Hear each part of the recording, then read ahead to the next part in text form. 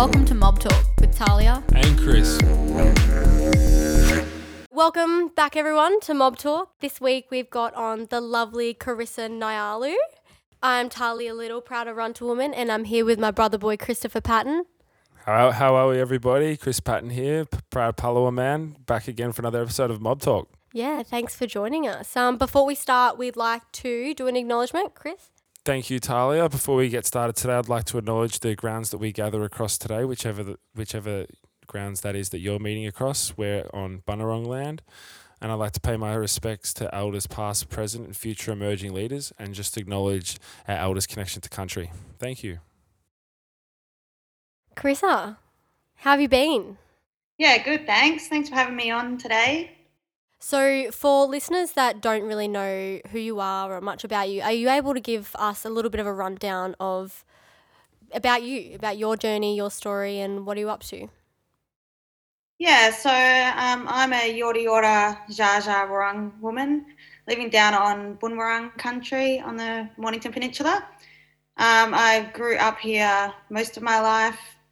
I was born in Benalla and then moved to northern New South Wales and back here in Vic, which is great. Off country, but hopefully get back there one day to live. I do many different things down here. I work at Bunjilwarra, which is an Aboriginal and Torres Strait Islander youth drug and alcohol rehabilitation centre, or as we like to call it, a healing centre, because we do a lot more than just rehabilitation. And also work at the Koori Heritage Trust in Federation Square as a cultural awareness educator, and a musician, a singer-songwriter, and just doing lots of things around community. Carissa, you're a Yorta Yorta and Dja Dja Wurrung girl. I'm familiar with a couple other people of Yorta Yorta and Dja Dja Wurrung. We were supposed to have another guest on today who's the exact same. What's the connection between those two mobs, those countries? Could you give us a little bit of background on the area that they are, and how would you summarize, or what are some things about the mob from up there that you could share with us? Well, my people are from near Barma, the Yorta Yorta people, my clan group. So up near Moira Lakes and up towards Yulupna. So I come from two clan groups there, and Dja Dja Wurrung country is, around the Bendigo region. My family's from a place about an hour north of Bendigo called Mount Hope. So the connection there for me is that some of my family were moved from Mount Hope to Corranderk Mission in Healesville and Wurundjeri country, and then eventually moved up to Cummeragunja to the mission there. So that's how that connection's formed for me. A lot of people ended up at Cummeragunja from all over. So yeah. And how did you kind of? I'm assuming that so these opportunities with music and it looks like you're a real active in the Aboriginal community. What brought you down to Melbourne and even further down to the Peninsula way? Yeah, so my grandma was removed from. Actually, she wasn't actually removed. They were going to take her away, the authorities, and that caused that displacement because they found out that the authorities were coming to get her and her sister and take them away. So they actually ran away.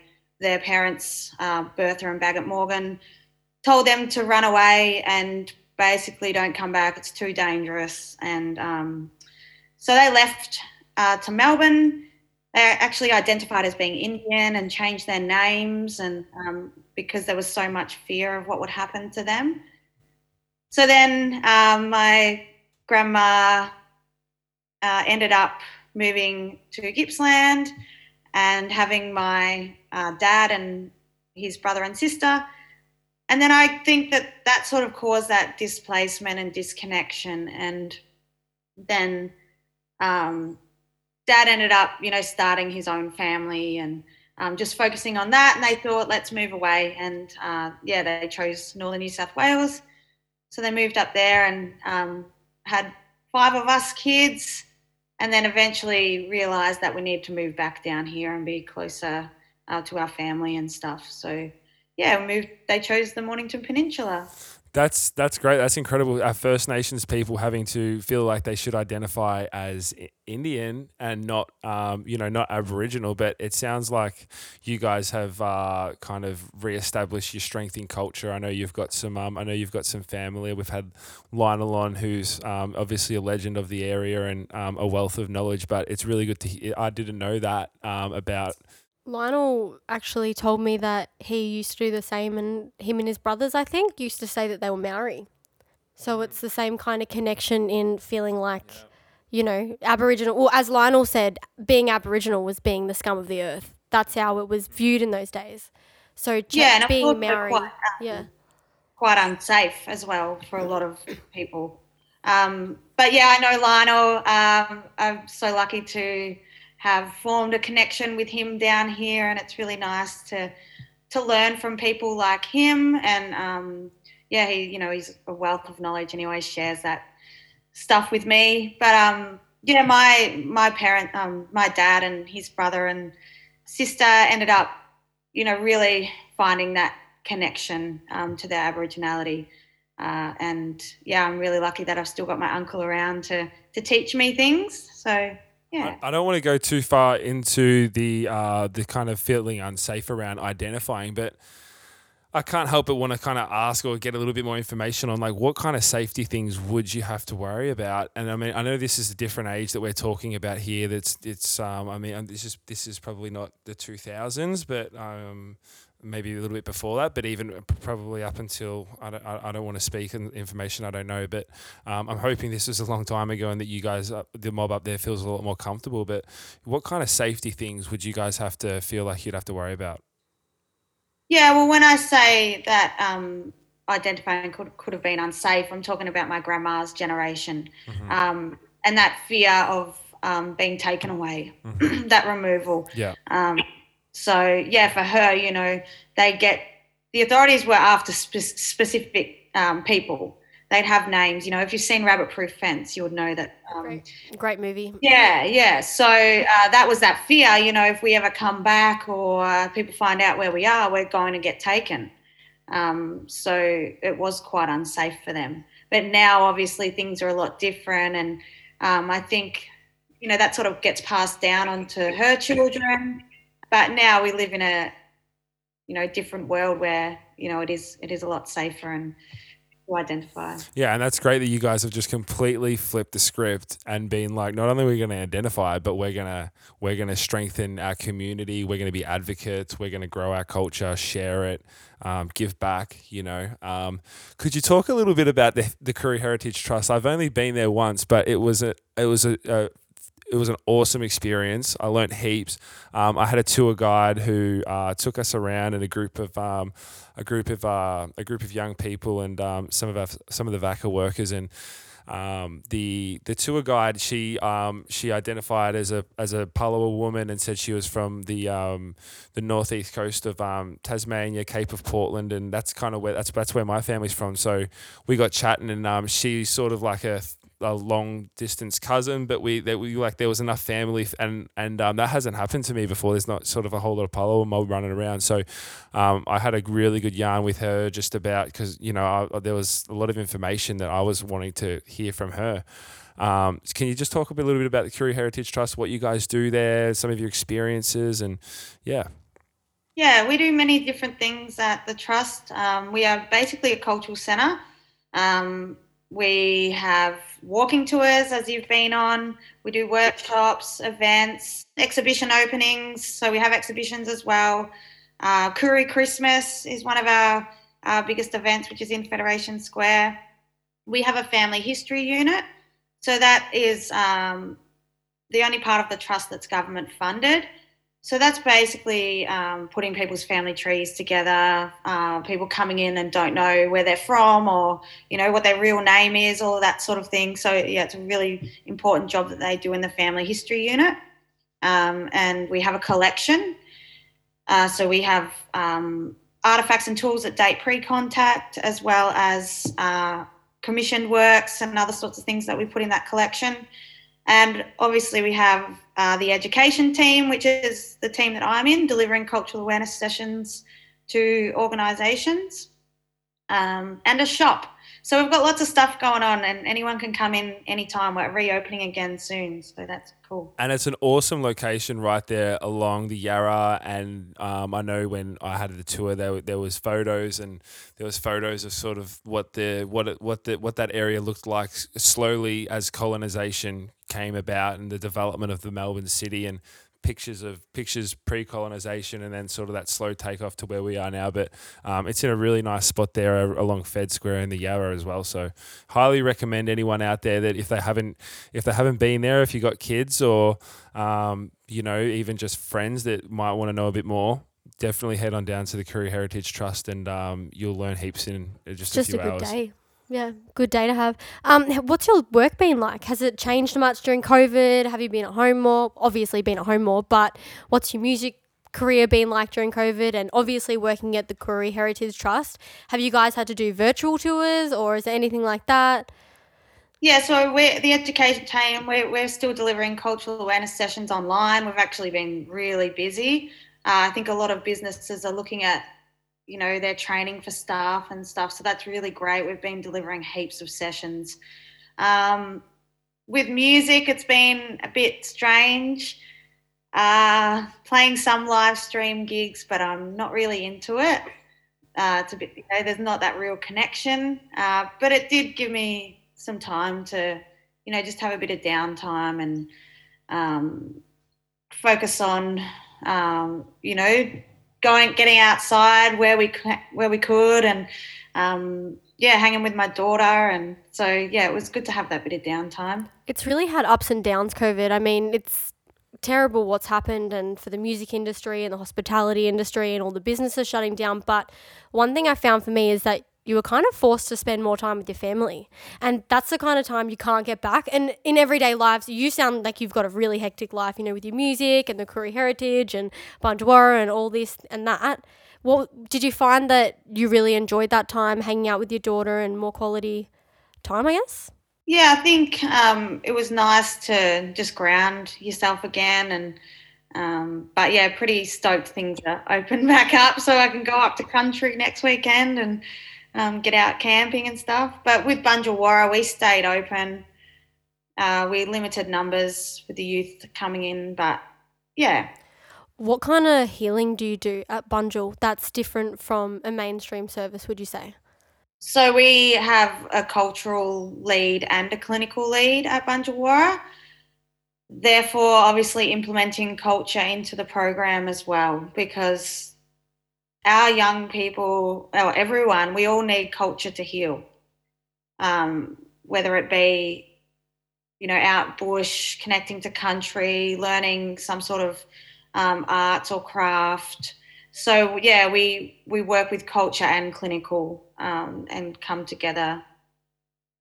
I reckon staying at Bunjawara over this lockdown period would have been a bit of a treat for the young people. Like you got a good amount of space. You got basketball courts. You got some art rooms. Yeah, meeting place. Yeah, basket weaving. Yeah. Were you guys still? Did you have to wear a mask and everything in there still?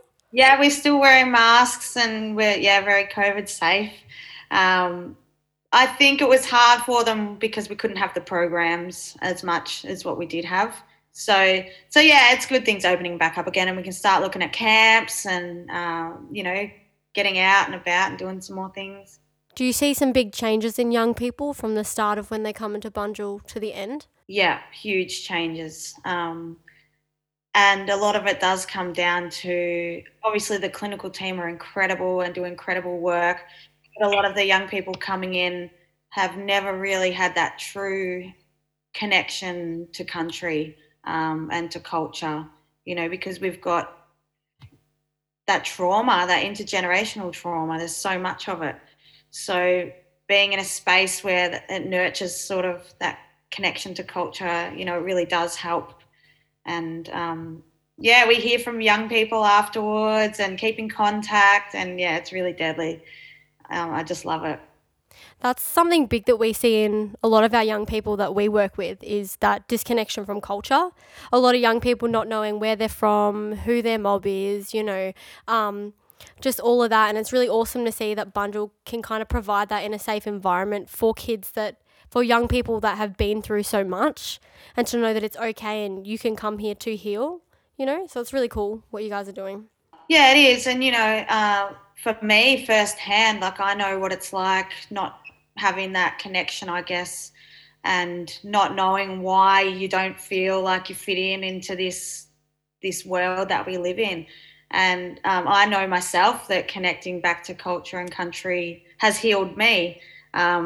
So yeah, it's just amazing that we can offer that to them. But we need more Bunjalwarras.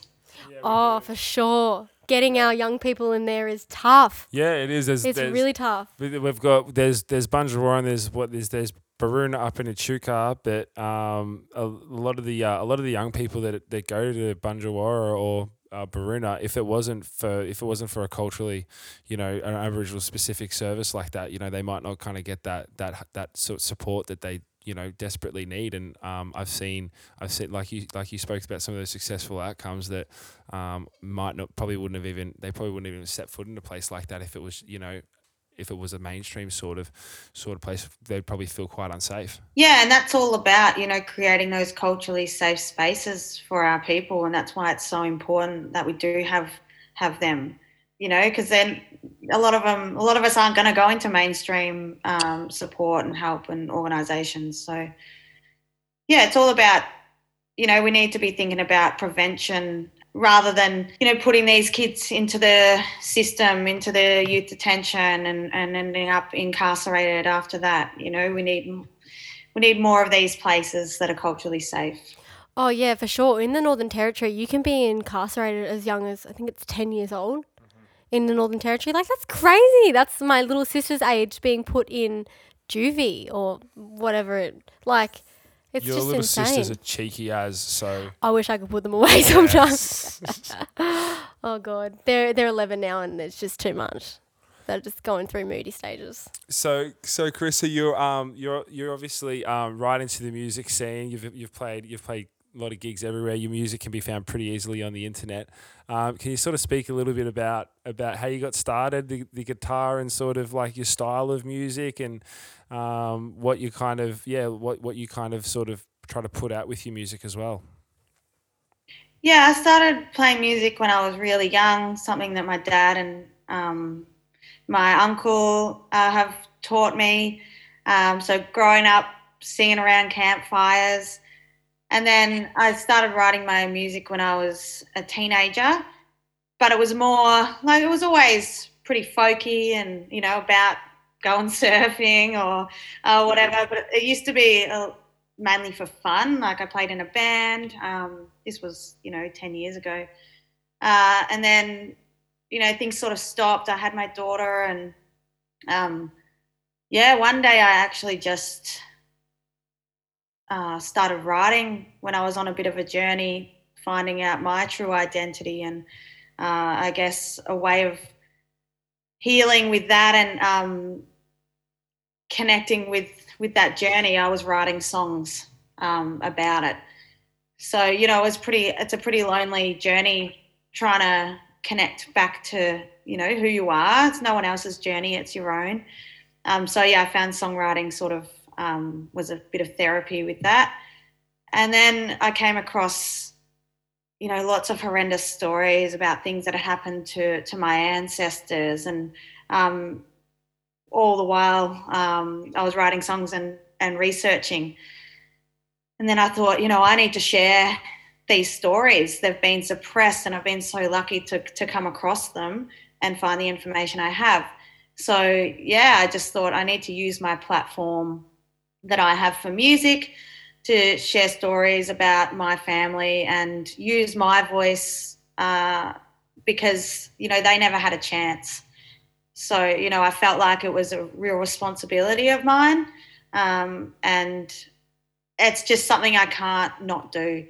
I was, songs would just come to me like, I'd go out on country or be talking with some mob and some elders or whatever, and then I'd be driving home and it's like these songs are just coming through me. And I was actually reading this book about our people and songlines and how deeply embedded this knowledge is in our DNA. And so, yeah, it's really pretty wild. Like these songs just come to me and it's like I've been passed them down to share. And yeah. Well, that's what our people do. We express ourselves through art, song, dance, everything. So, it just kind of comes naturally to our mob. Can you explain to everyone what songlines are, just for people who don't really know? I don't know. Well, there you go. Can you explain to Chris? Thanks. Yeah, well, songlines were used. We all remember things better through song. Everyone. So if you're trying to remember something and you put it in a song, you'll remember it better. It's like, the ABCs. It's in a song. Can you give a freestyle right now, just as an example? I think I know what you've Yeah, Can I put you on the spot? Give us a quick one. Give us a quick one. Sing a little bit about the podcast or a little bit of a rap. I don't freestyle. Talia, give us one. Come on, you know what songlines are. Give us come on. I don't know. I'm ashamed of You get now. nervous? Give me like 5 minutes. I'll go back and just practice. So yeah, we remember things better through song, and our people knew this, thousands and thousands of years ago. So if you were traveling through country or, to a different part of someone else's country or whatever, you'd go along the way and there'd be certain landmarks or stars that you could see in the sky. And then you're sort of creating a song about these landmarks and stuff as you're traveling through.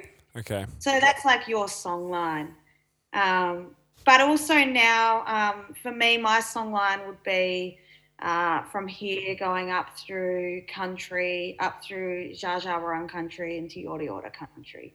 It's like it's a bit of a story, and everyone has their own individual song lines. Obviously, we have some mapped throughout the country as well. But yeah.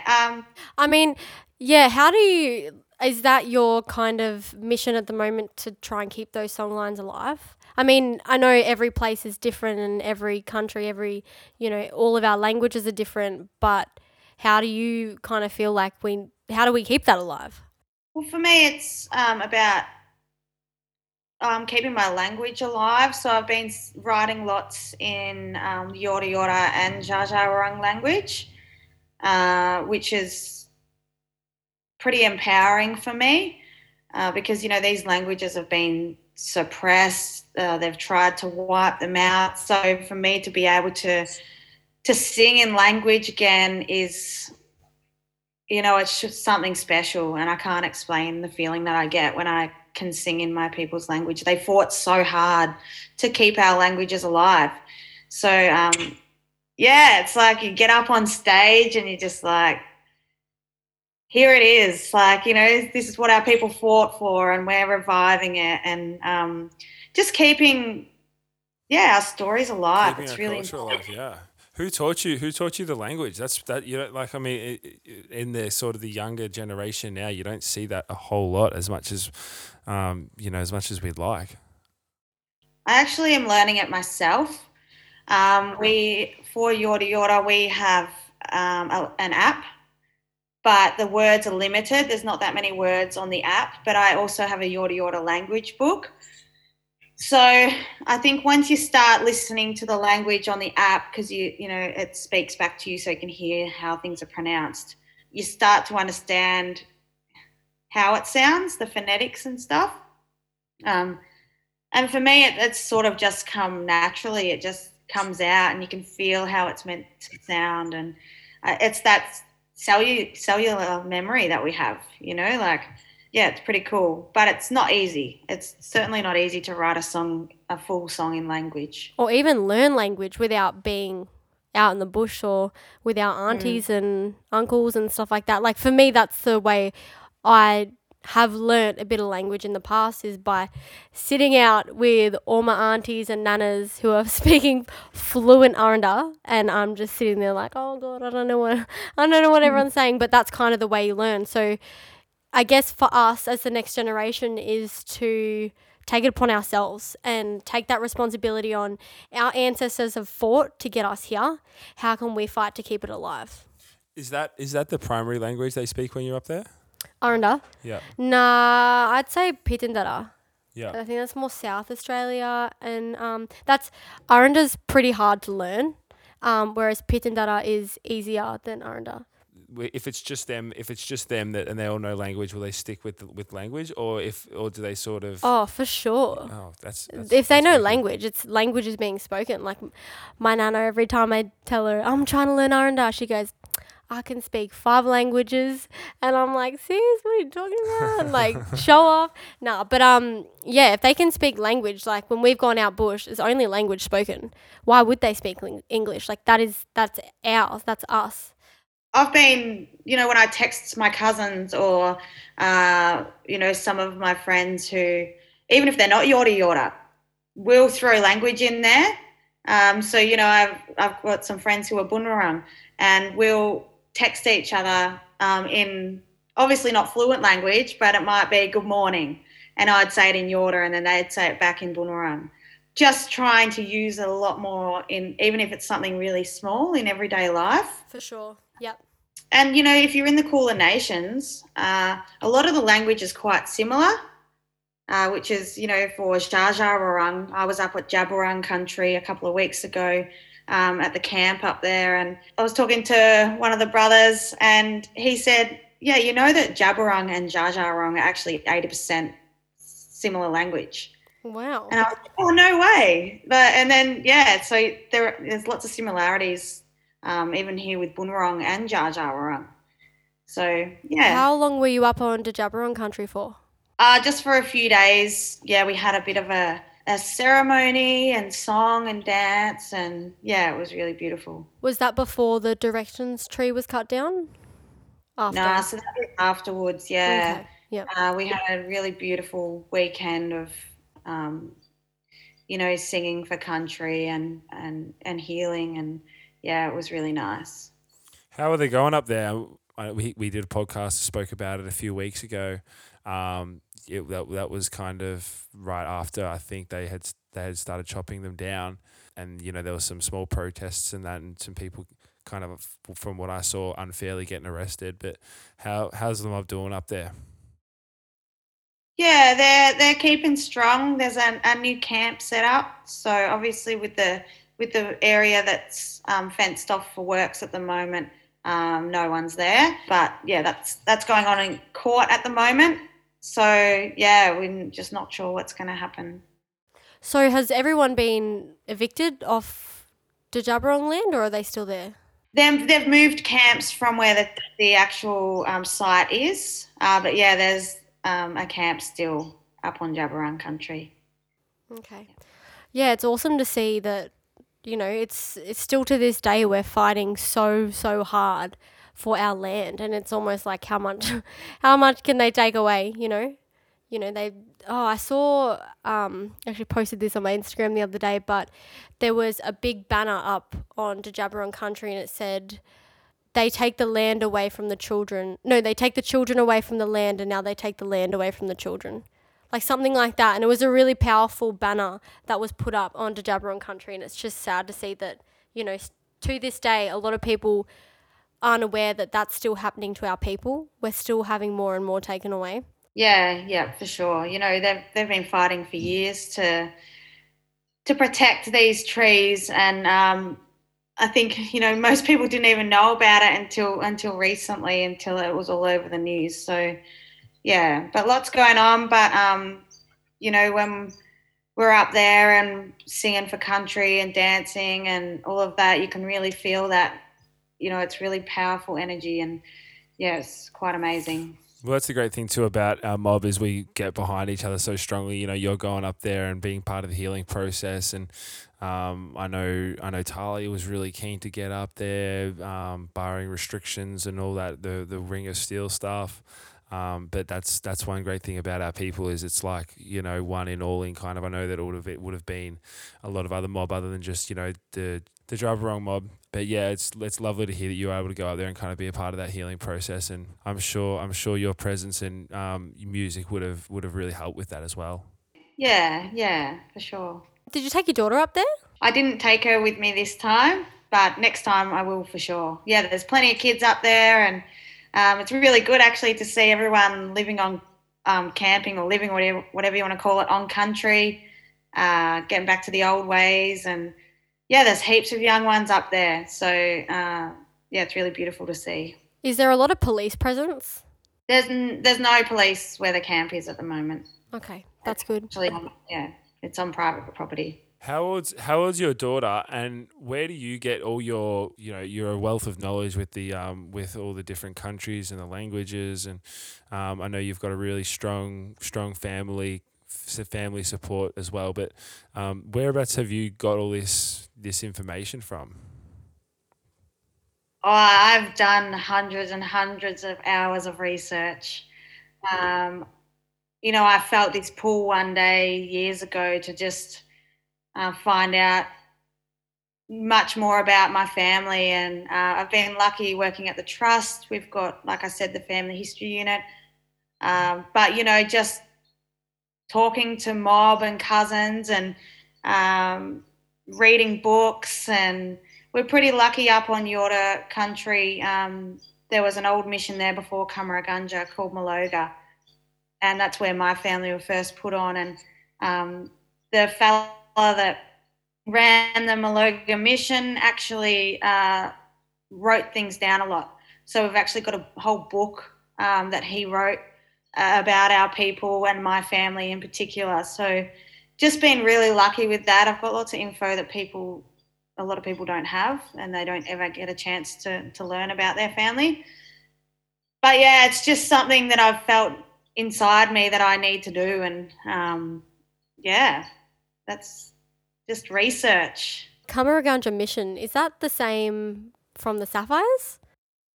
It is. Oh, yeah. I love that movie. Love Jessica Malboy. But before Camera, it was Maloga, which was the first mission there. Were any of your relations or stories linked to that movie? No, I don't think so. Just questioning. You never know. Yeah. Nah. Firstly, how old's your daughter, and what would you like to sort of see passed on to her in terms of culture? I mean, I'm assuming kind of, everything that you've got that you've got stored up there, but how would you like to see her kind of grow up and embrace her culture? So my daughter's 5, and she's very proud Yorta Yorta girl. Nice. And that for a start is, like, I always grew up knowing I was Yorta Yorta. My parents told me, but because we lived so far away and we were disconnected, I didn't have the opportunity to learn as much as I can give her. So, yeah, I've been sharing with her since she could understand me about who she is. And that's one thing that I've given to her that I never had, was really knowing who she is and being proud of that. And, and I'm going to, she learns a lot of Bunurong stuff down here at kinder and school. So just giving her as much access to everything as possible, because, it's something that I never had. And I've worked really hard to get all of this knowledge. So I just hope that she can be really proud and be a strong Yorta Yorta girl. No, I'm sure she will. I'm sure she will with you behind her, and then your family as well. I have no doubt. And then not only that, but you're also passing on all that information at obviously the Heritage Trust. And I'm sure just in every day, the way you go about business, it sounds like that you're you're great. You're a great person for our community to kind of have out there, spreading that knowledge, language. It's around, but it's great to sort of see that you've really got that you're really strong in that area. Yeah, I hope that I can share, even to the young people that come through, if there are Yorta Yorta young people, I can share as much as possible. And that's what it's all about. I've been lucky enough to have some incredible mentors who have shared so much with me, and that's what we do. We pass it down to our young people. So what's next for Carissa Nyalu? Oh, who knows? I hope to do some real recording in 2021. I've only really done some demos. I'm not a big fan on getting in the studio. It feels really unnatural. But yeah, hopefully get something out there, something that's more produced. And I just hope to be on country more and surf more and play music more, and that's Yeah, that sounds awesome. Have you got any gigs coming up? I have a couple lined up that aren't confirmed, or they're confirmed. I've got a couple coming up in the future, in the near future. Always tell the young people when they come in, they say, they get shame, or they can't sing, or they can't write songs, and all of our mob can write and sing and tell stories. And for me, it's not about getting a number one hit or being played on the radio. It's about just sharing stories and song. And if I get heaps of good gigs, and that's awesome, but if I don't, like, that's not why we sing, and I like to tell all the young people all the time, like, it's not about singing and songwriting. It's not about trying to sound perfect or trying to get famous, or it's not about our ego. It's about passing on knowledge and connecting to country. Everything has a song. It's not just about what mainstream want to listen to. Well, thanks, Carissa, for coming on the podcast. We've really enjoyed your time, and thanks for making the time to come on. It's great what you're doing for the community in terms of Bunjawara, and just really keeping our culture alive in terms of songlines and up onto Jabberong country, helping our mob heal. So yeah, thank you.